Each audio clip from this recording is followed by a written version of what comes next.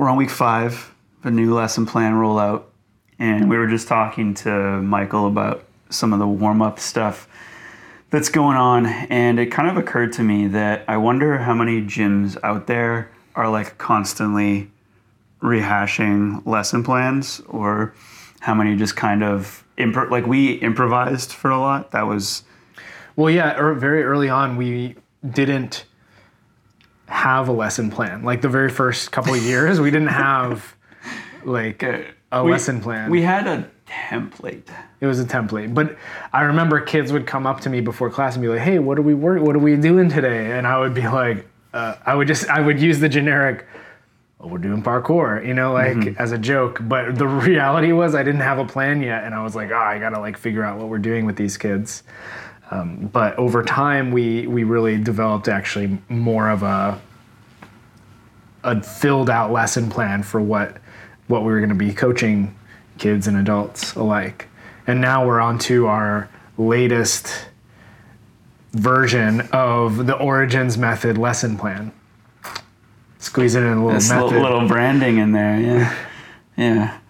Tom, as we call it. The Origins Method.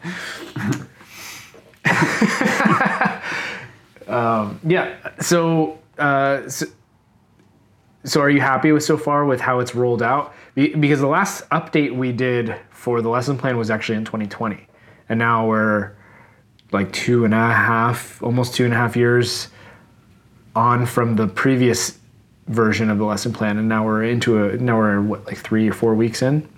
Week 5. We're on week 5. We're just starting week 5. Yeah, I think it's working for the most part. Like we were just talking with Michael here about some of the warm-up drills we're doing, because we're trying to do this thing where we just cover a lot of different skills like right after your initial warm-up. So for like people that don't go to the gym, that would be like you're running around, your arm circles, your dynamic stretching, and then we jump into like a bunch of parkour skills, usually like 6 to 8 of them before we get into like any actual lesson.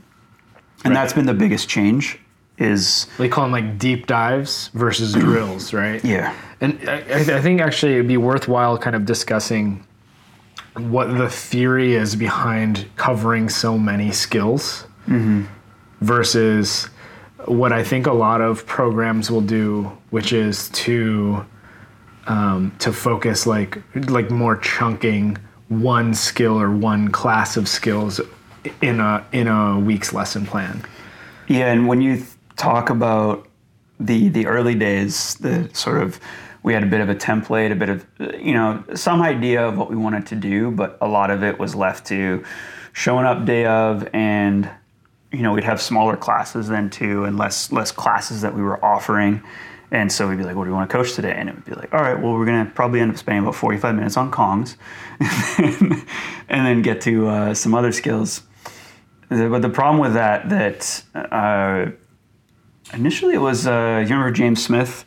Yep. Yeah, so James Smith is a sport scientist. He's a coach mainly, but he has the most generic name possible. So if you were to look up James Smith, you would probably not find him. And he's had a couple of different brands he's went through over the years.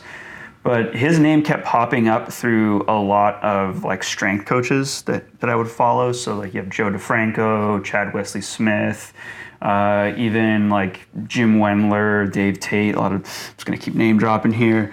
Some of these people I've met, some I have not. It was the Elite FTS forums, right? That he was contributing to as the thinker. Yes, the thinker, and he had his services open where you could do. So I paid for a couple consultations, and some of them were like a bit weird because I really got into parkour talk with him.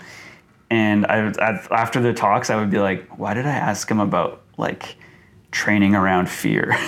Not that it wasn't like entirely helpful, but it was just a weird thing to ask him about. Anyway, one of the points that was brought up was just structuring, classes. Because I kind of had it figured out how I wanted to structure some of my own training, but in structuring classes, like doing a recreational thing versus like more of a competitive thing, we land on that it's going to be mostly recreational. And one of the things that he brought up was, the concept of like, you can't just do a session where it's like you're only covering like one or two things, because then if someone misses that day, they don't get that lesson. What if that doesn't come up for like another 8 weeks or something? So it's a problem because people aren't, getting everything every time. So the solution is try to get basically everything into a lesson plan, which we've tried to do almost from the beginning of opening the gym, because this talk that I had with them was like during year one. And I think that it actually reminds me of an excuse I had at the time too, because the excuse, and I think this is probably, if you're like a parkour coach and you're listening to this, one of the excuses is that there's too many moves in parkour. You throw in like flips and, style moves into it. It gets, even more like messy. But you can categorize them, which we've done, and you can actually make sure that someone is like touching on everything in one session. Well, you also have to like remember that most people aren't, advanced to elite. Most people are beginner to intermediate. So, do they need to be learning how to do, a pole tack versus like just learn how to do a tic tac, and then like over time you're gonna get better at that. And if you do move into the more advanced to elite status, you're gonna start varying the surface that you're tacking off of, for instance. Well, another way of looking at it too is, okay, so we already kind of alluded to like warm-up drills. And so the way one of our classes will look like right now is, again, you do your general warm-up, and then we go into, all right, you're going to do a couple reps of a sprinting drill exercise, then you're going to do 3 sprints, then you're going to do a maximal effort jumping type movement. Then you might do 8 Kong Prees and 8 climb ups. And this is more like for people that are already versed in these things, right? Not if you've never done a Kong Pre before, obviously. And 8 lache precisions. And because those are part of the warm-up, they're intended as like not your maximum for each thing. Like we're not asking people to do like 8 Kong precisions that are big. But you think about, I just wanted to kind of actually throw this to you. If you, because we started talking about this recently about, trying to warm up more. Actually, we talked about it today for warming up for training. And we both kind of felt that more recently it's been important, and I don't know if it's like an age thing. I don't like to admit that it is, really. Because I do think in earlier years of parkour, I'd have bad sessions until I was like, an hour or more into the session. And it's just because like, you got appropriately warmed up during that time. But I just wanted to kind of ask you, like, what kind of things outside of, just getting warm, so getting like, your body warm through like running around or whatever, and through maybe doing some stretches you need to do, what's the next step? So what are the individual parkour drills, we'll call them, that you personally would like to hit regardless of the spot? Like what are you drawn to usually?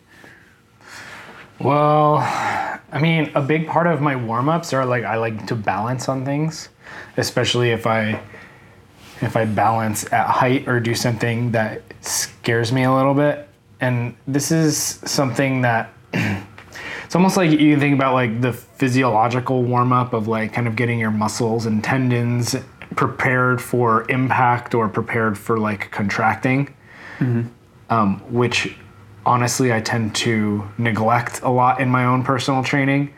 But then there's the neurological warm-up, which is like doing the thing that's not physically demanding but mentally demanding, right? So like balancing on something high, it fires up my nervous system. Yeah. When you say fire, okay, because there's 2 ways like I look at it. Like, so a lot of times again in the world of like power and strength sports, which just happens to be where a lot of information comes from on the internet in terms of around sport, but it's also like there's not a lot of free information from like, I don't know, someone who coaches like MMA or something, there's not like a framework, but talking about like neurological warm up, like in a lot of ways that's sometimes also just like the, how like warming up your ability to fire like motor units.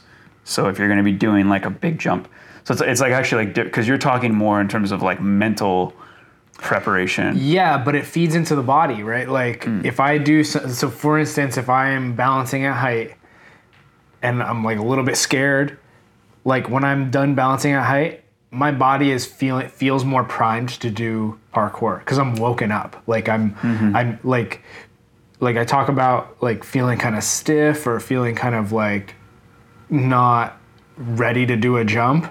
I'm going to be ready to do a jump after I do something that's warmed me up neurologically, like mentally, right? Yeah. And this is something that actually like Dylan Baker's talk at Art of Retreat kind of touched on, and it was like, this is way back. What year was this? He only did it once, I think. So it was on fear, and he talked about, I don't know. He talked about, you know, the warming up of your nervous system, like being more tied to like performance than like spending the time like, you know, warming up your muscles and tendons.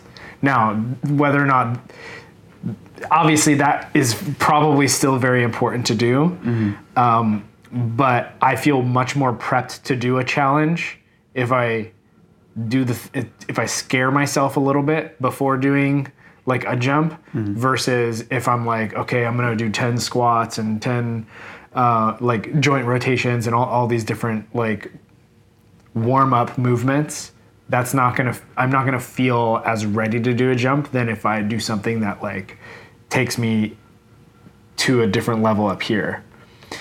And I know like Callum has actually like talked about this, you know, scaring the shit out of yourself before, like to warm yourself up. And I think there's a lot of value to it. Getting your feet wet. But and you know and and thinking about getting. Well, that's kind of the analogy, right? Is like, oh, I'm gonna go. You know, it's the same way you go into cold water, or I mean, not if you're experienced going into cold water, you just go straight. But you know, it's like, oh, get your feet wet. Like test it out. Get your feet wet first. Like, ooh, it's cold. All right, and then and then dive in. Yeah. Well, it's a lot of the neuroscience behind it. I'm not like super well versed in neuroscience, but talking about how, you know, if you it's like the dopamine discussion, right? If I, you know, do something small, like kind of a movement towards a goal that like triggers some dopamine in my brain, which motivates me to move more. And then that feeds into the next skill that I try to do, that which I make a little bit more difficult and a little bit more difficult, a little bit more difficult. And it snowballs into this experience of now I'm doing this thing that is a high level of difficulty, maybe involves some strength and power, but also technical skill and also mental fortitude. And ultimately my training accumulates to this point of I'm now doing something at the pinnacle of my ability. And I think that actually is one way to start that, right? You start balancing, right? Oh, okay, let's see if I can balance across this handrail. But then, like there's that thing over there that's at height. I'm gonna see if I can go balance on that. It's not physically demanding, but it's kind of the next level up or a few levels up mentally that I'm gonna try to achieve. And then when I achieve that, it's like, boom, I'm all of a sudden super warm. I'm gonna try a hard jump over here. I'm gonna try a climb over here, or a vault or whatever. And now I feel ready to move. Instead of like going through the process of, I'm gonna try to warm up my muscles and then go and try this super hard Kong. And it's like, I'm not mentally ready for it. And I still don't feel physically ready for it, you know? You need to kind of like baby step your way up to it. Anyway, that's how I think about warming up. Yeah, I guess there's like a progressive overload component too, where like, and again, like I think even having this information sometimes didn't make me use the information. So like, again, for jumping, it's like you don't arrive at the sesh, look at a precision jump that's your max and do it. Like you might be able to, but usually works better if you were to do like some hopping drills, so just get like kind of warming up your elasticity to some extent. and there's also not the same. Again, I was trying to talk about like the neurological component's not the same, but the concept of like progressive overload. When I say progressive overload, like again, like in weight training, if you were to go into a session where you're doing squats, you would put a little bit of weight on the bar, do some reps, put some more weight on the bar, do some reps, put some more weight on, and then eventually you do your work set, which if I'm drawing a parallel to parkour is like you want to do a big precision jump, you start with some smaller, like, you know, maybe it's a running jump, you start with some smaller running jumps, you just get running, you get jumping, and then you go take a look at the big one you want to do. I think it's the same though. Like yeah, well, for the most part, it's intuitive. The one thing though, where I think just kind of like more for me an interesting parallel to what you're saying is like the not necessarily always scare yourself, but I think doing something that requires effort, which is also probably like the dopamine response to like as we know, but. Like I'm just actually thinking of a session I had on the weekend. So there was like this jump to this column I wanted to do, and it was like a splat, as people are calling it, and then drop. And there was a nice prep for it because you could go up these benches, and it's kind of like massive stairs. So you're just progressively doing a bigger jump and a bigger drop until you get to a high point. And I didn't actually go to the spot expecting to do that, or even. I think I may have seen the challenge at one point, but it wasn't like in my head as like, oh, I'm going to do this challenge today. It was kind of like I saw that I could do it from a lower stair, and then I was with Pablo, and he's like, oh, you could go from the top. And I look at the top, and I was like, this feels really high up now, and I don't want to do it. But then I started thinking, this aligns with a lot of other challenges I want to do right now, specifically like a cat leap. And so I was like, I need to do this today. This needs to happen for my brain because I can't just walk away from this because then I'm entering like a weaker habit. But we'd already warmed up. Like we'd warmed up for maybe like... You're physically feeling warm. We had tried some stuff. I was physically warm. We had tried some stuff, but I hadn't really committed to anything that required effort. And so in the reverse of what I posted on Instagram, there was like sort of a... what I decided to do, so like there's a step down jumping towards the pool, but it's like a 2-foot step down. So it's like significant jumping towards this column. So I did that a number of times, but it still wasn't enough. Like it wasn't enough effort. It still had, there was effort required for it. There was like fear required for it, but it wasn't enough for me. It wasn't a good enough like step to bridge you mentally to be ready to do the big one. It wasn't enough for me. And sometimes I think it's just letting it, how much time do you want to give to a challenge in a session, But what I didn't like about what I started to do was just, again, like just staring at it, doing some preps, the prep next to it. But it just wasn't enough. That wasn't getting it for me. So ultimately what I did is I walked away from it. And I found something else that required effort. Yeah. And the something else that required effort wasn't even related to it. Was this actually like turn vault variation that I thought was cool because it was like a fat wall and then a rail, and I had to put like one hand on the wall. And like if you're listening to this, you're not gonna be able to see what I'm doing, but I'm miming it for people on YouTube that are watching. Hopefully you're enjoying this experience.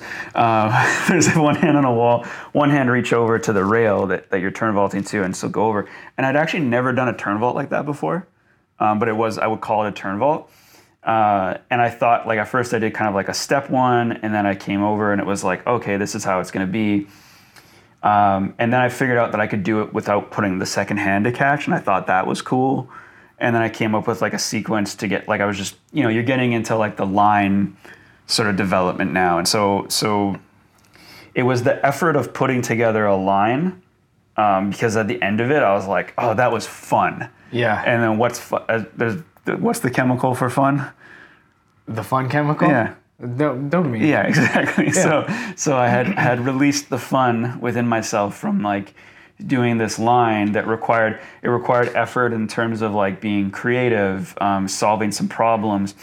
I was doing it with one hand, and I started doing this thing where like I didn't want to put the other hand down, so I had this hand up in the air, And then I started doing this thing where like, and I popped over, and because I got like Pablo to take a clip for me, and when I popped over, I was just waving this hand up in the air, like as I was doing it, and I was like, this looks hilarious.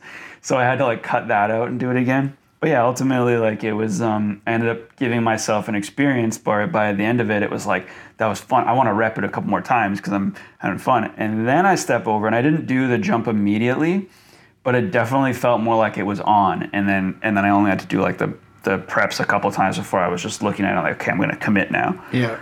But that was like, shoot, man, that was like over an hour, you know, of the session, which I guess is what it takes. It's like, again, general warm-up, which we did. I did a bunch of dynamic stuff. It was cold out, you know.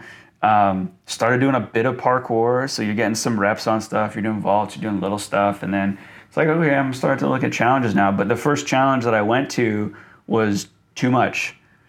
Yeah. At first, and I had to do like, and so I think what I took away from that session, and I think what I would try to improve on the next time is like, if it's too much, because you know when it's too much, and I think we've talked about also like some people are different with how they handle that. Like some people will, you know, start yelling or start stomping their feet or, you know, asking for countdowns from people and whatnot, and that stuff can work, but sometimes it doesn't work. And I think you should know in your head like pretty early on when you are having a mental block and like when just like trying to corral yourself to do it is not the right way to go.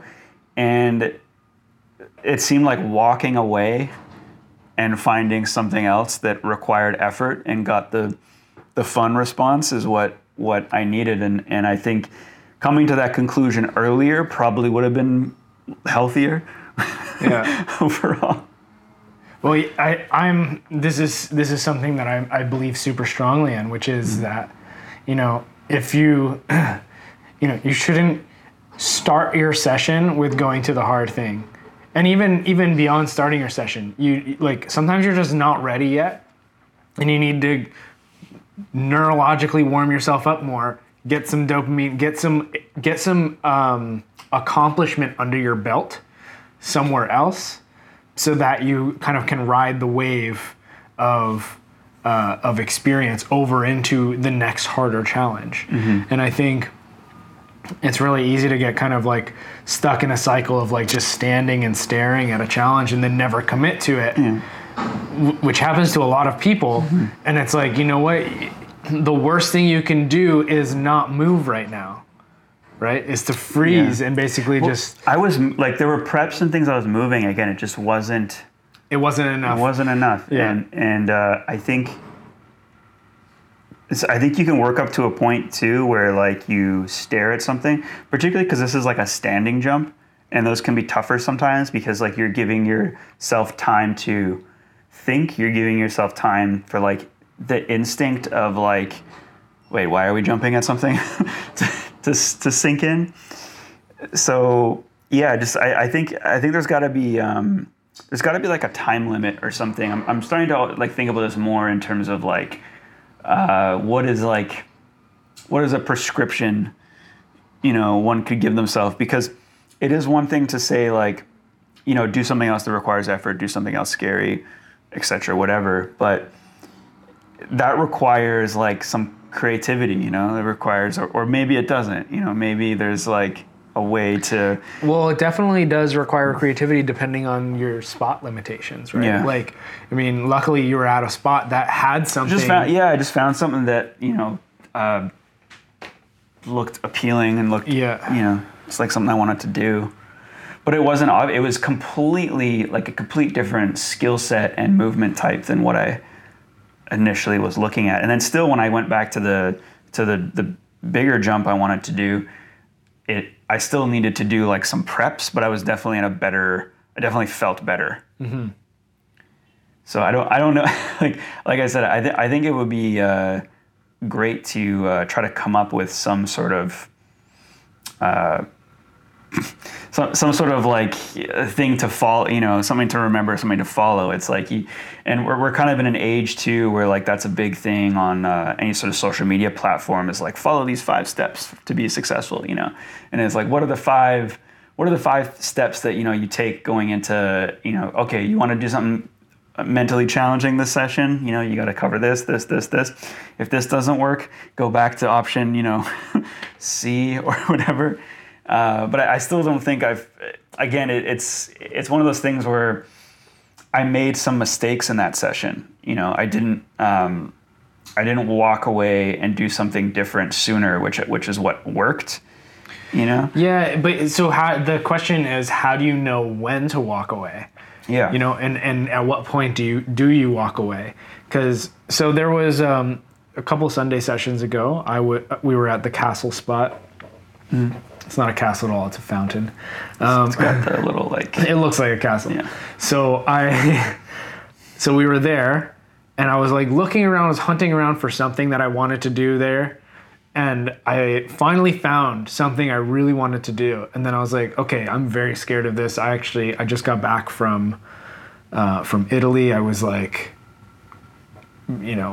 was trying to tell myself I wasn't jet lagged. And I hadn't done any parkour for, 2 weeks or so. And so there was a lot holding me back, for actually trying this jump. And so I was like, okay, let me walk away from it. I'm going to try to find something else to do. And I'm looking around, I'm hunting around, and I'm not finding it. I was like, oh, I want to do a line. Because I saw Ali do a line, I saw Pablo do a line. I was like, that looks fun. And then I was totally just I kept trying to find something. And I the only thing I kept coming back to was, I want to do this jump. And I just really wanted to. And I was like, okay, so I walked away from it. And I was talking to Pablo, and I was like, Pablo, I wish there was something I could get experience doing this move without the scale of it, something a little bit smaller. And he found one that was a lot smaller, and I was like, okay, I guess I'll try that. So I did that a few times, and then I was still not ready to do it. And so I kept trying to walk away and find something else, but I could not find anything else that was even remotely interesting to me. And so eventually, it was kind of winding down the session, and I just started, trying to build myself up to it. I practiced the approach a bunch of times, and eventually I did have a breakthrough, and I went for it. But it was one of those instances where I tried to walk away, I tried to do something else, and it ultimately it didn't work the same way, and I somehow still managed to break through. But I felt if I did find something else to do, it would have been so much easier to commit. But it was still this really difficult experience of trying to commit. So the question really is, and I don't know what the answer to this is, but when do you walk away? And in this instance, was it even the right call to walk away? Should I have just stared at it for longer and just kept practicing the approach and go for it? Could I have gotten this way earlier in the session instead of waiting until the end of the session to finally do the only jump I ended up doing that day? It's weird too, because it's almost something that I actually feel more comfortable coaching than doing. I feel I can do a better job if I'm coaching someone and they're having a clear mental block with something, of recognizing it, recognizing what they need to do, and then prescribing some help. I mean, I'm not 10 out of 10, for when it works. But I feel I'm pretty good at recognizing it and pretty good at helping.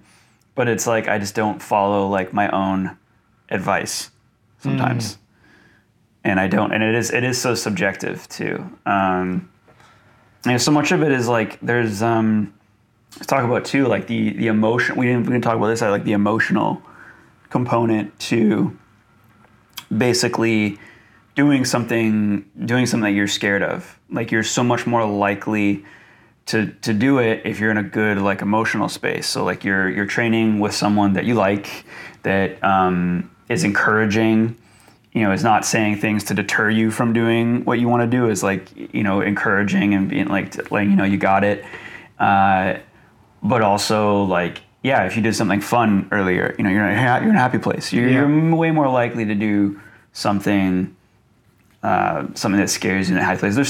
I feel there's always a mix for me when I eventually hit the send button of happiness, but also aggression. I don't know if you feel the same or if it's one or the other for you, but it's usually a mix for me where it's like I get to a point where I feel good, I feel excited, and that was like something that Dylan Baker often talked about, was like trying to get to a point where like you feel excited, smiling, doing whatever you need to do. But then there's also like an aggression point that always seems to work for me, where it feels like, particularly if it's like a standing jump that I'm trying to break, but it could be like running into something where there's like an attack button, that gets pressed. Yeah, there's almost like a line though, right? It's like there's aggression, and then there's like so much aggression that you're tense, and you're like almost like. Yeah, that definitely doesn't work for me. If I'm just, it's not even. It doesn't feel like me. Like I'm not a. I don't know. Have you ever known me to have like a really angry outburst, like throwing shit and stuff? Like I'm pretty subdued as a person. Yeah. So it's not like me to get like, really animated in an angry sort of way and like, doesn't. Yeah. It's not me. That's true. It could be another person though.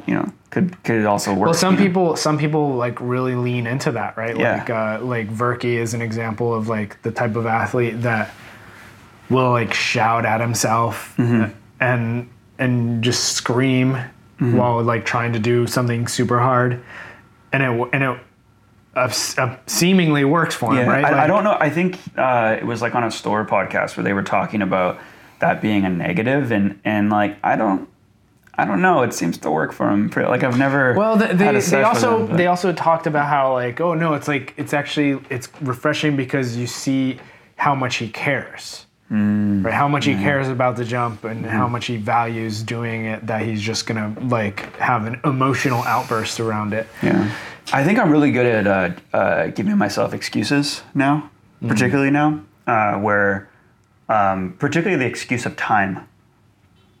I think it's really, if you can get yourself into, and again, this is like stuff where if it's a challenge that you can do, absolutely no, but you still have like, because you're usually fighting instinct. It is not instinctive to be jumping across something at height. It's just really not, or to be like trying to fit your body through a tight space like really fast. These are not. Watch Dive Holes. It's on YouTube. It's like the last video we posted, but it's not instinctive to do these things unless it's the fight or flight thing. So like if you actually are being chased, or if you actually are trying to reach something, you're trying to hunt for food. But these are not things we do, so it's not instinctive, and so. You start thinking of like, oh, well, why do I want to do it? I want to do it because, it's a goal and it's going to make me happy ultimately. And that might not be strong enough. So then you start to like out logic. Like, I know I can do this. So you start to out logic your instinct, but that's like really hard to do in most cases. And so I think sometimes I end up like giving myself the excuse of time where I just know like, I could come back to this. And I'm trying to stop doing that because I hate that. I wish I had more of like a now or never mentality, because I'd probably be a lot better at parkour. Well, it's funny because sometimes I do give myself the excuse of time. Oh yeah, I can come back to this. But there's been a number of times where like spots have been like taken away from me before I get to do the thing. Yeah. And that really like affects me. It's like, no, I never got to do the thing that I really wanted. I have a confession about that. Oh yeah. Yeah, because like sometimes that happens, and I'm like kind of happy it happened. Oh. Sometimes. Because now you don't have the pressure to do it anymore. Yeah, sometimes there's like a thing I wanted to. Again, it gives me another excuse. Oh, I was gonna do it, but now I can't do it because this, it doesn't exist anymore. Someone demolished the jump that I wanted to do. When in actuality, I still really wanted to do it, but it gives me another excuse. I don't know. I think I'm just really good at being optimistic. Interesting. I can just walk away from a challenge and still be okay with myself is the problem. If I like hated myself more walking away from a challenge, I would probably do more challenges. Interesting. See, I actually think like kind of going back to like getting yourself to do like hard things.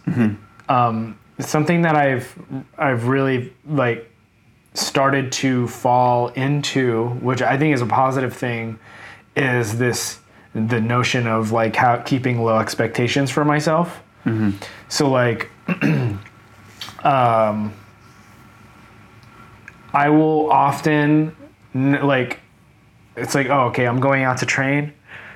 Okay, well, I'm probably not gonna do anything. I'm just gonna show face. I'm gonna show up to Sunday Jam and just like, just show up to hang out with people and we'll see. And so basically, as soon as I like leave my house, get on my bike and get to the spot, I've already won for the day. Right? I accomplished my one goal, which was like the expectation of like, I'm going to leave my house, get out to the spot and show up at the jam.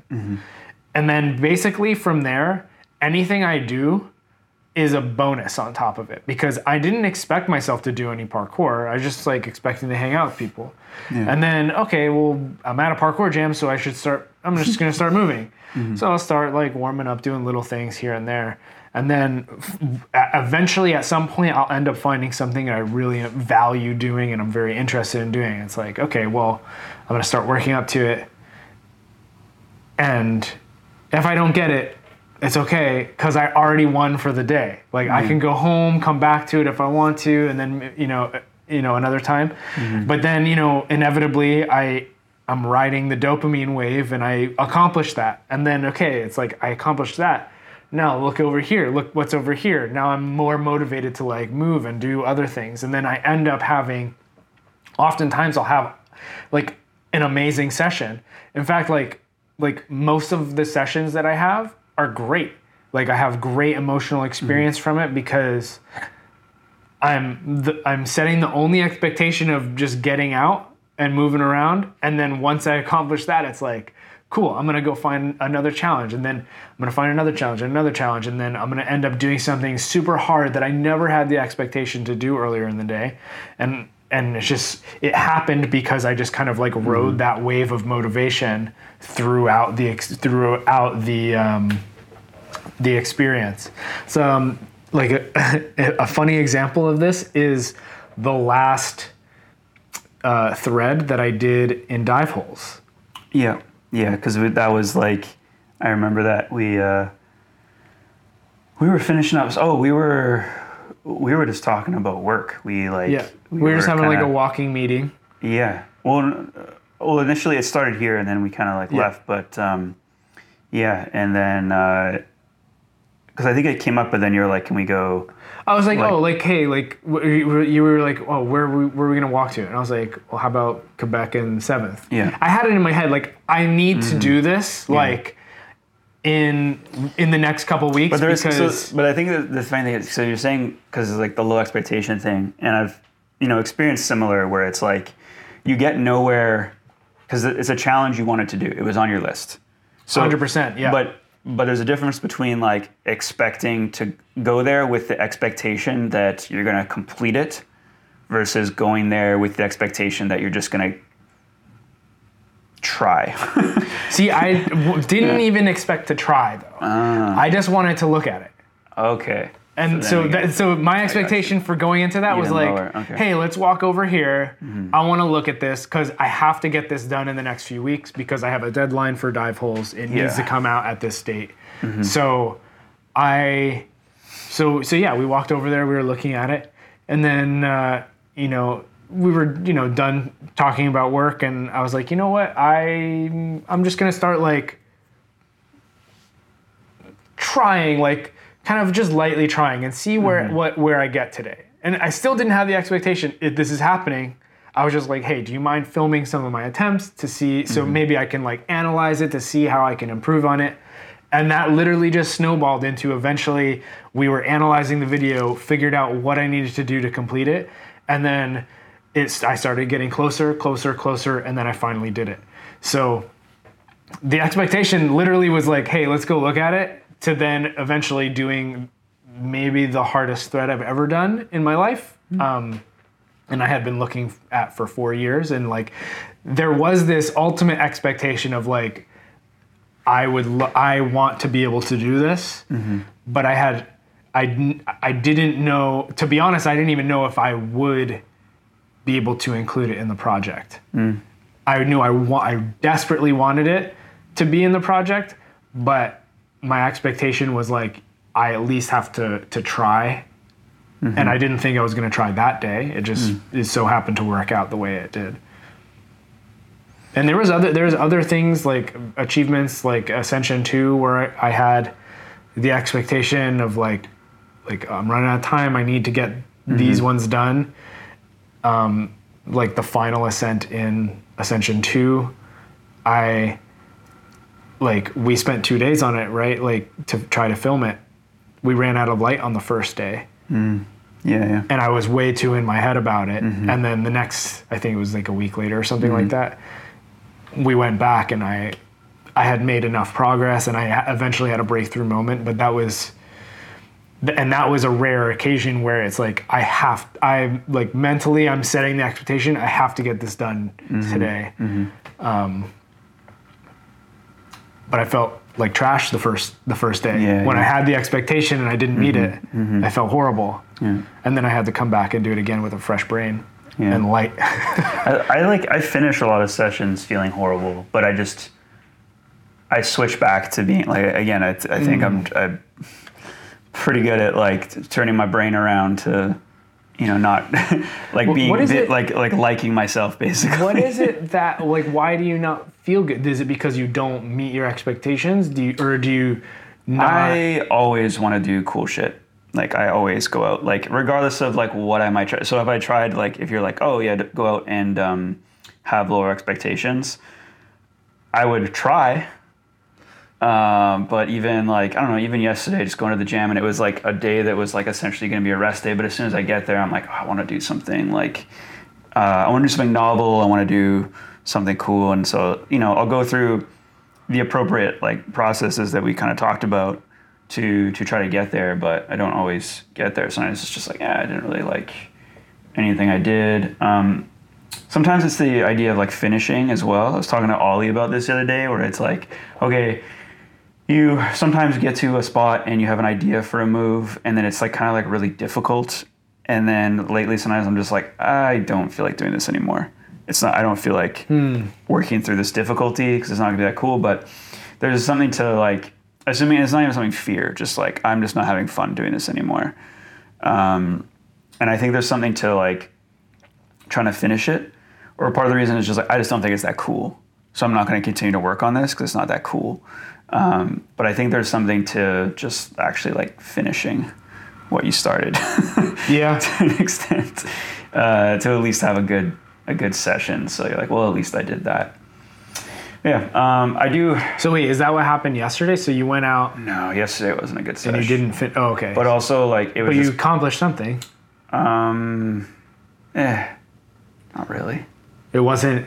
You didn't accomplish anything that required effort. Not enough effort. Not enough effort. Great. Okay, so I think that's ultimately what it was, right? Like you didn't. And I also had like a timeline too. Like it was just like, oh, I have to go, and it's like I've been here for 2 hours. I have to go. Gotcha. So I completed some challenges, but I didn't do anything that was like enough effort that I left the session to feel rewarded. Just feeling like, okay, cool. And you can get that in other ways too. Like I could have.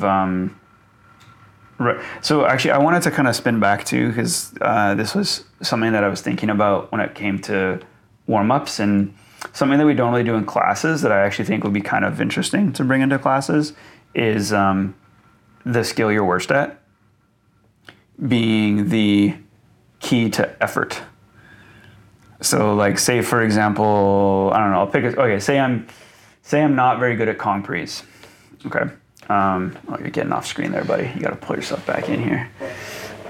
Say I'm not good at Kongpris. And so as part of like your specific warm-up, which is actually the correct term that we didn't throw out here, yes. But you have like your general warm-up, which is like warm up the body, joint rotations, etc., which we do in classes.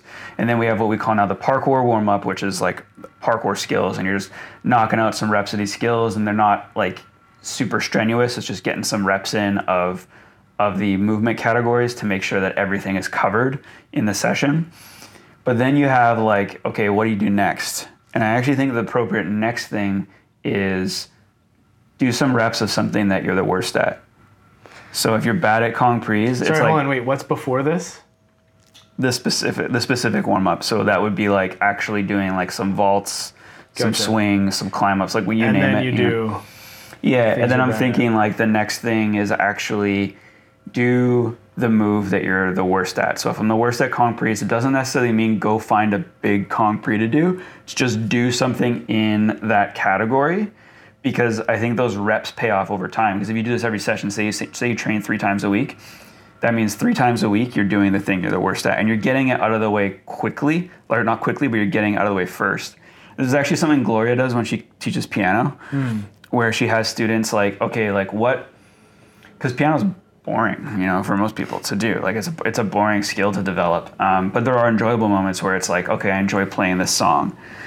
But there's certain things on a practice regimen where it's like, what's the most boring thing to practice? And she has her students do that first. And she teaches them like to basically go live life like that. Like your homework, okay, you hate math, cool, do math first. You know, and this is like a business thing too. It's like do the boring work first. You know, don't jump into the thing that you're excited to do the boring thing first. But I think in terms of parkour, because then it's almost like a reward that you get to do the thing that you like and to you may tap into that appropriate amount of effort too. Yeah. Because if it's something that you struggle with, so like again, okay, I'm bad at Kong Prees, I'm gonna find, maybe I'm gonna find a little one, a little baby one. Cool, boom, Kong Pre, did it. All right, did it a few times. All right, ooh, that one over there is a little more challenging. And you might take a couple reps and then you break it down, and then you get a couple of those nice reps in. You maybe hit one where you land it like super tall, and so you might crack into that little effort point easier. I don't know. I have to try it. So this is really interesting, and I'm kind of like going back and forth in my head about this, about if it's valuable to do this or not, but. My thought process here is that it's going to be really great if you can experience some success with it. Yeah. You know? Yeah. So like let's say it's not concrete. It's like all right, like I'm trying to do I'm worst at doing reverse vaults. I don't know, just throwing it out there. And then I just fail to do a reverse vault. You know, like over and over and over and over. It's like, then I'm almost like going in the opposite direction. I'm not getting motivation. That would also be the wrong... I'm not closing that loop. Yeah. You know what I mean? Of the effort loop. But it's also the wrong prescription though, because if you're really bad at reverse vaults, you would do some sort of reverse vault progression. That's true. Yeah. But, and then the progression will then give me some success that I could at least experience, even if I don't experience success on the actual reverse vault. But maybe another example is like a 180 switch on a bar, right? So like some people, like some of our students, like really struggle with this, you know, maybe because of, you know, strength or fear. I think the tricky or thing a mix of everything with this prescription, we'll call it, whereas like if you're trying to design a training session and you're like, okay, general warm up, specific warm up, just doing some parkour, and then get into working on something so that you can apply some effort and then use the reward feeling that you get after applying that effort into a challenge that you really want to do. I think the thing is you really have to know about the move that you suck at. Because so again, label a move like, okay, I suck at doing a 180 switch on a bar. Cool. What are the prerequisites for that, or the things that you could do around that to get more comfortable? Because again, having the expectation, that's already too hard. That's already like the hard thing of the session is achieving the move. That's already like beyond what we're taught, what we're, because working on something you suck at doesn't mean like achieving the hardest thing at, achieving the move. So even if it's say, we get into acrobatics, say it's like, I don't know, a back full. You really suck at backflips. All right, I would prescribe, can you backflip? Cool, do some backflips. Do some Arabians, don't necessarily go straight to the move, because that's almost like going straight to the mentally most difficult thing.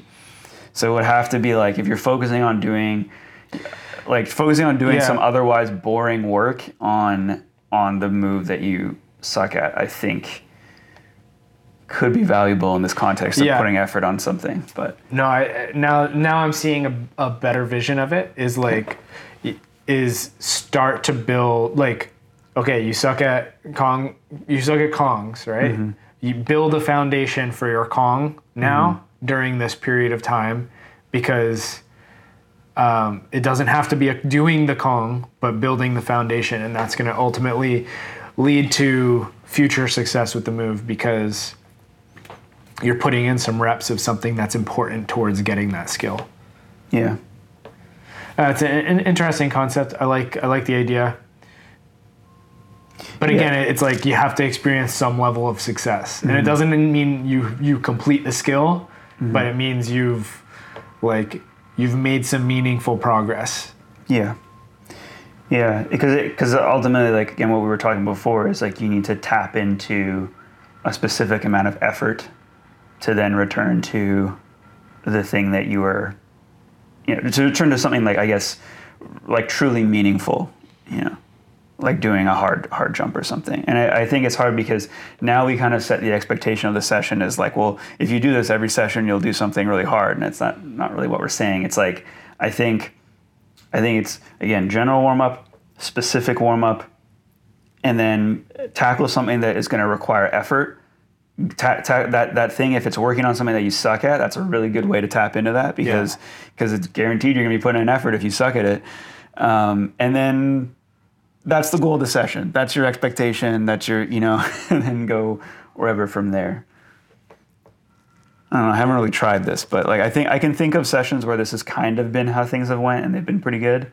So in theory, it all sort of lines up and makes sense, but we'd have to try it. And I think it works well like in a private lesson if I'm, or a small group setting. Yeah, like thinking about how to implement this into a class. It's like, well, what if you don't have access to a spot that is what you need to do the thing that you suck at? Yeah. But in theory, I think this is a really cool idea, and we should definitely think of ways to implement it. In practice, it's a little bit more challenging. Yeah, because it's not, again, as try as I might, it's not enough for me just to show up to train. I have to, I really have to, but again, if there's like a good framework, then I probably could leave having, but I'm trying to think of, like, yesterday wasn't terrible, it just wasn't. And I really went in not expecting much because I was kind of sore. It was intended to be more or less like a rest day. I think the trap I fell into yesterday actually was there was a challenge that I wanted to do at the spot, and I had it on my mind. Yeah. So again, if you are approaching a spot and there's a challenge that you have on your mind, and then if you have like a realization moment where it's like, oh, this was harder than I thought, like you'll be picturing it maybe all day as you're about to go train, and I think I was doing a bit of that. So I did have a higher expectation going in, if I'm being totally honest. Okay. Yeah. Boom. Lower those expectations. Squash them down. Make them non-existent. Then you can't have a bad day. Yeah. Or a bad session. I don't know. It's so hard for me though to go into sessions without something that I want to do. Yeah. Almost like the spot selection. It's like I think if I were showing up, I guess I have too much control all the time. That's the thing is you're always setting the Sunday session spot. Yeah. Whereas like whenever I go to Sunday sessions, it's just like, oh, well, this is the spot. Like not my favorite spot, but this is the spot. I guess I'm gonna like search around and see what I can come up with. Whereas like you're thinking, okay, it's this week is gonna be Cole Harbor, and Cole Harbor, there's this one jump that I'd like to do. And then you kind of like going into it already thinking, okay, this is what could be done at this spot, as opposed to going into it more blind. Yeah, more blind too would be like day of. So if someone was like, we're having a sesh at blank, it's like, cool, I'll come out, Yeah. I feel like that rarely happens because I don't know, I'm too, because the rest of my training, like Sunday session is like my like most playful day where like, again, it should be the lowest expectation. Yeah. Because I never really am tied to stuff. I end up, the day comes around and I'm like, what am I going to do at this spot today? Is what I'm already thinking of before I get there. And then the other days of the week are usually like more regimented. So I'm either like doing a workout And a workout's fine because like I don't, I'm just hitting reps. I'm never. And by the way, like if you're doing parkour and you're trying to like max out on your weight training sessions, you're doing it wrong. Stop it. You shouldn't be going into every weight training session trying to hit PRs, because that's not even really going to get you stronger. If I'm being told, we can get into that in another episode, but Yeah. but yeah. So like if it's workouts, it's like cool. It's workouts, But yeah, I think everything is too regimented. But if I'm following the plan that I set, it's okay, because then I'm just checking off like cool, completed plan. But the session that's supposed to be intended to be like a lighter, playful session for me often ends up not being. I don't know how to have fun. Like I have fun. I just don't know. Okay, in the comments secret below, to fun. please leave suggestions for having fun so that Rene can enjoy himself. Yeah. Really. Okay, I think we should call it there. I guess I was looking at the time here. I think that's like a It's a good time to call it. I do actually just kind of wanted to go back to like last week's topic of the fig talk, because we did have some like comments I want to run through. I also felt like in the moment I wasn't intending to be as harsh, I guess, on people. I also wasn't intending to defend Fig as much as I did. So let's redeem ourselves. Yeah, really. If someone has listened. The funny thing is, I think the people I was being harsh to, they're not even gonna. They're not gonna see it. So it's probably fine. But yeah. Yeah. So I think ultimately the Coppola dog needs to be free from regulation. Yes. If you watch last week's episode, you'll know what that means. Okay, I guess I'll just run through some comments here and see if it pops anything. So, because we actually did get a fair amount of comments for us this week. Okay, yes. That's a good comment. That's a comment. I like that one. Poop pie. Yeah, that was a reference to something we said in the episode. Talking about the poop All pie. right, give us- Okay, so this is a long. Okay, so this is going to be a net positive, which again is talking about. That was quoting what I was saying last week. It says, sorry it won't. I'm saying it basically relying on what had happened to other sports. Parkour attaching itself to one of the most corrupt organizations on earth is not going to be positive for anyone except the execs of IOC. IOC needs parkour more than parkour needs IOC. I actually had talked to one of IOC officials who, under secrecy, confided in me that they're losing popularity really, really quickly and they're in full panic mode, trying to find any solution. Look, people who get into parkour because it's the Olympics are not going to do it to be strong, to be useful. They're going to do it to win competitions. Can you imagine how many injuries it will bring? How many Okay, so this is... There's a bunch of stuff here. I think this person needs to not marry their beliefs is what it comes down to. I mean, I agree that the IOC is losing ground and they're trying to make up for it by adding skateboarding, rock climbing, maybe breakdancing, and parkour. Like all of these different like urban young sports that skew younger. I think it's really important that they do bring those into the Olympics in order to make it more palatable to the next generation, right? A lot of the sports are, just older generational sports. The one big point I disagreed in there was like about how, people are going to do parkour now just to win competitions, and then that's going to create this massive influx in injuries. And I think that's been argued like for over a decade now. Yeah. People have been arguing against having competitions in parkour, and I think that's just not the case. Like, injuries happen in parkour, whether you're filming for your next video, whether you're at a jam trying to impress somebody, or you're in a competition. Injuries happen in parkour. They happen in every sport. It's a sport that also is getting to the point where we're really pushing the limits and doing things that are really incredible. So It's going to happen. How many injuries? Are we going to see a spike in injuries because of competition? I don't really think that's the case. I think sometimes there are injuries in competition, sometimes there aren't. I don't think there was any notable injuries that happened in SPL this year. I've been hurt a lot doing parkour. And the funny thing is, here as a note, is any elite level Olympic gymnast can barely walk by the age of 35. Barely walk. That's funny. I don't know. I've torn the crap out of my knee and torn my Achilles tendon, and I don't really compete in parkour. I just have an obsession, and I want to always be the best. That's pretty much it. So anyway, thank you for your comment. Try to be really good at something, and you'll eventually get hurt. That's what I'm saying. Thank you for your comment. I think we disagreed though. So we agree on some of the premise, but disagree on some of the others. All right, what's our next one? Don't have to, but I feel these podcasts, and personally, it would be a lot more convenient for me if you posted these on Spotify. Yes. Yeah. Well, hopefully you're listening to this on Spotify. Then we'll have done it. Yeah, we'll see what we can do.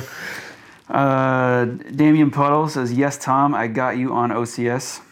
That was a reference to last week's episode. Next one. I feel like a woman from track and field, specifically triple jump, would obliterate a parkour competition. Maybe. Depends on what competition, right? Skill, speed, or style.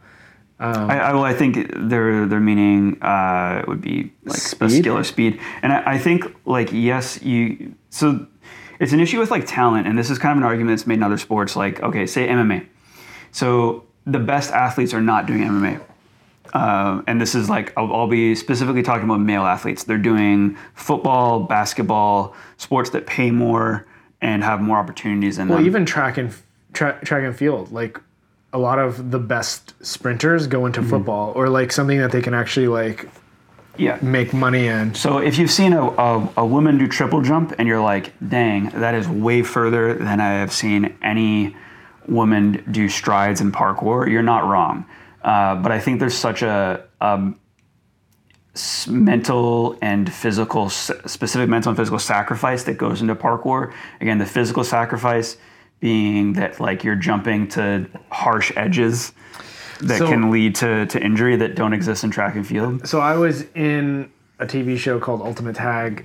You were. We don't need to talk about it. We really don't need to talk about it. But there, I was up against a lot of the contestants in the show where some of them were like track athletes. Like there was like a D1 track athlete on my episode, and she very hesitantly jumped across some of the vault structures, but for the most part she was very fast, but she had zero mental and technical ability under the context of parkour structures and having to do parkour moves. Yes, athletic. If she trained parkour for a little while, she might be able to like perform way better than some of our, some of the women in parkour right now. But based on what I saw there was so much missing. There was a big gap. She was very athletic, but didn't have any of the parkour skill and mental ability. So I'm not convinced that statement is true unless they had specific parkour training for at least a year. And I mean, it could be also what they're alluding to here is that, with minimal amount of training, they would do it. And it's like, yeah, and you could also say that a lot on the men's side as well. I think particularly for like, I don't know, speed. Depending on how detailed the course is, like how technical it is, which actually we can talk about in this next comment here. Okay, here we go. Genuine question, why is SPL the true proving ground? So this is like a statement you made. I'm getting that FIG's integrity and background isn't good, but the competition's difficulty is insanely high. Do you want to get this one first, or can I? Take it. I think you're ready. So difficulty is insanely high. Yeah. Difficulty is high in terms of length, and that's about it.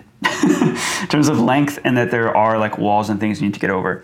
I would say the difference, and I actually had to send some videos to someone on Instagram the other day of like examples of parkour speed that don't actually always exist in speed courses. And when we talk about like SPL is not a finished product. SPL exists in gyms right now, but that's not like our goal for the future at all. Whereas the gymnastics goal is they intend to make the most simple and easy to replicate course possible, because then they can reproduce it, and that's a better business model for their purposes. Whereas I think what we are more attracted to is like, what are the craziest structures we could do a comp on? Like what are the most like wildest imagination, structures that you could do a course on? And so like the examples that I gave were like, I sent like Olaf one of his clips of doing like this climb on this really weird building, speed, like coming around the corner and then climb, like he was training for speed, There's a couple of clips that Pedro Salgado put out recently where I'm like, this is parkour speed, There was like a hole in this. You just showed me one of them before we recorded this. He's doing an underbar through this hole in a fence after this big ass jump. And it's like, these are parkour speed elements, and you do not see them whatsoever in FigComp. So our mission with SPL from day one has always been like, design a competition that reflects what the best athletes are already being acknowledged for, instead of changing the game so much into something that is like the best athletes or the people that are being acknowledged as the best through videos are not able to perform well on, which I think we saw recently with Brody Pawson. So the big example that you mentioned, I think briefly in the last episode, but the massive slants that the athletes are running out. Did we forget that like parkour athletes should be able to wall run a flat wall and do a climb up, or like dyno, or like have some type of climbing element? We're just valuing running up slants and then down slants like way too highly here in a gymnastics competition. And on a world championship too, the speed course on a world championship, your average athlete who doesn't do parkour, just athlete, I don't care, sure, track athlete, throw a track athlete in there, shouldn't be able to complete it. Yeah. In my mind, shouldn't be able to complete it. There should be elements of it. And an example of this too is like SPL1, course 1, we had to actually, I think more than course 1, we had to change flag checkpoints for men and women, because the course that we had set up for men was like a certain difficulty where we felt like the women showing up, and this is not meant to be an offense thing, I'm sorry, this is just how we set it up. We felt that it was like too difficult and that it wasn't going to have good optics to do it that way, so we changed it. There weren't any, as far as I know, there were no complaints about that, and it wasn't something that we really announced on air or anything like that. But this is something. I mean, we had good feedback a couple years, 2019. Some of the women were like, "Hey, actually, really appreciate that you had a different course for us, because it made more sense in terms of like our size and ability." Yeah, but I think the course, and again, we'll talk about the highest level of. Proving ground for men doing speed courses and competitions. It should be like a roof run. It should have like those kind of elements. It shouldn't be like just on a stage and then have a couple of little hurdles you go over and then slant walls to climb. It's stupid. So back in 2019, after the event, you had speed class like work through the speed courses, the same speed courses that were at SPL, and man, they're so hard. We had to mat it up. We had to like bring. He's talking about. So we had, we were doing like speed class, and we were trying to do the SPL courses, and we had to bring out like all the big mats and stuff underneath structures so that people were comfortable getting across them. Yeah, it should be like a world championship speed course should be so difficult that an average person definitely can't complete it, and other athletes will have trouble completing it, if not be able to do it, right? Like there's a reason, like parkour enables people to, enables its practitioners to be able to access places that other people cannot. And that is a huge element of what makes parkour so cool, to me at least. But I think that's what makes parkour is, right? It's like the idea is that we can escape reach or escape in various scenarios. So if we build out a speed competition that just anyone can do, it doesn't really fulfill that value for parkour as a sport. So yes, you might find that running through the gymnastics course is a bit challenging to do fast, but it should be so freaking hard that not everybody can do it. Exactly. Okay, next one. Right, next one. Fighting integrity with greed. Yes. The question that came to me is, are we really worried about parkour culture or something else? It's our business. I understand that parkour is connected with its industry, but if necessary, we will sacrifice which one? I'm not sure what they're asking. Yeah. I'm just going to go to the next one. If you want to take parkour to the Olympics, make it skill comps, make it speed comps. Style is hard for people in the culture to judge. Let only people out of it. Or I guess let alone, he means people out of it. Plus, I think those are more how people usually train. Nothing against style, by the way. That's not true. Some people do train for style competitions or do style comps, which will lead into our next comment quite well. But actually something I want to mention here, I agree, like skill and speed comps, it's weird to have skill comps not included in the Olympic category. If let's say parkour does go into the Olympics, if speed and style are the only ones, I think it's missing a big element of parkour, but that's neither here nor there. I don't want to see a FIG skill comp, but I very much disagree that the style is something that people don't train for. People definitely do, and it's a big part of the culture. You might not think that, but I don't know who you're training with because I see it everywhere. All right, next comment. This is Joey, because I called out something he said. Joey Adrian. Joey Adrian. But basically, just disagreeing again that the goal of freerunning is to make lines. He also thinks there's a difference between parkour, freerunning, flipping, jumping. There's just usually a lot of overlap, and I think like let's comment here. Basically, like I'm always happy to have the semantics and or nomenclature debate with anyone, anytime, any place. Yeah, it's interesting because so the argument is that the goal of free running is to make lines. That's what he said. And you're saying the goal of free running is not to make lines, but what is the goal? I don't know, you go to a spot and do like a single trick, and that's free running or parkour again, because Well, this is a really good question though, right? It's like somebody does a cork on flat ground. Are they doing free running? Or are they a tricker? Or are they flipping? What does that person need to do in order for us to believe that they're a free runner? Yeah. I don't know. Do they have to do the cork off of something? Or do they have to do a cork in a line with other moves? Do they have to do a Kong and a cork in the same line? Does that make free running? So there's like all these like this is a whole podcast. Yeah, he's put all these people and I don't necessarily disagree with Joey, but it's interesting because he's kind of created these buckets. Mm-hmm. He's like, there's a difference between parkour, free running, flipping, and jumping, and it's like yes, but I don't think it's buckets. I think it's circles that have big old crossovers. Yeah. Right. Yeah, we tried to draw this one time. That was fun. Yeah, that was fun. Okay, next one. All right. Great talk. The funny thing about parkour is we take from so many disciplines, specifically when it comes towards free running. We have gymnastics-based flips, like you guys talked about. We have tricky moves and style that are getting more popular, like Archie, Aroyan, and Lilu. And a recent more popular one is taking moves from skiing and snowboarding, such as the off-axis moves that Josh Malone, Denali, and Allow Japan are doing. Everyone should be able to lean into whatever style they love and be able to score well if they have put together something solid. The main problem is, do we want gymnastics to direct the meta of the supposed biggest parkour and freerunning event? Hell nah, just like we wouldn't want trickers or skiers to be in charge of them either. Yeah. Yeah, big ol' agree there.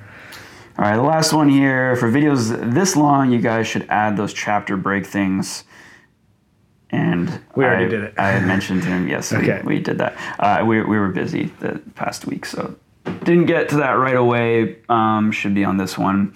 Should probably mention that at the start of chapter breaks in the description. Yeah, I'll put a little. Actually, I'll put a little thing on the video. Okay. Like a graphic. I think I made one like that before. So that's cool. Yeah. Great. Well, thanks so much for tuning in. Please leave a comment below. Ask us a question. We might get to it in the next episode. Like, subscribe, and we'll see you in the next video.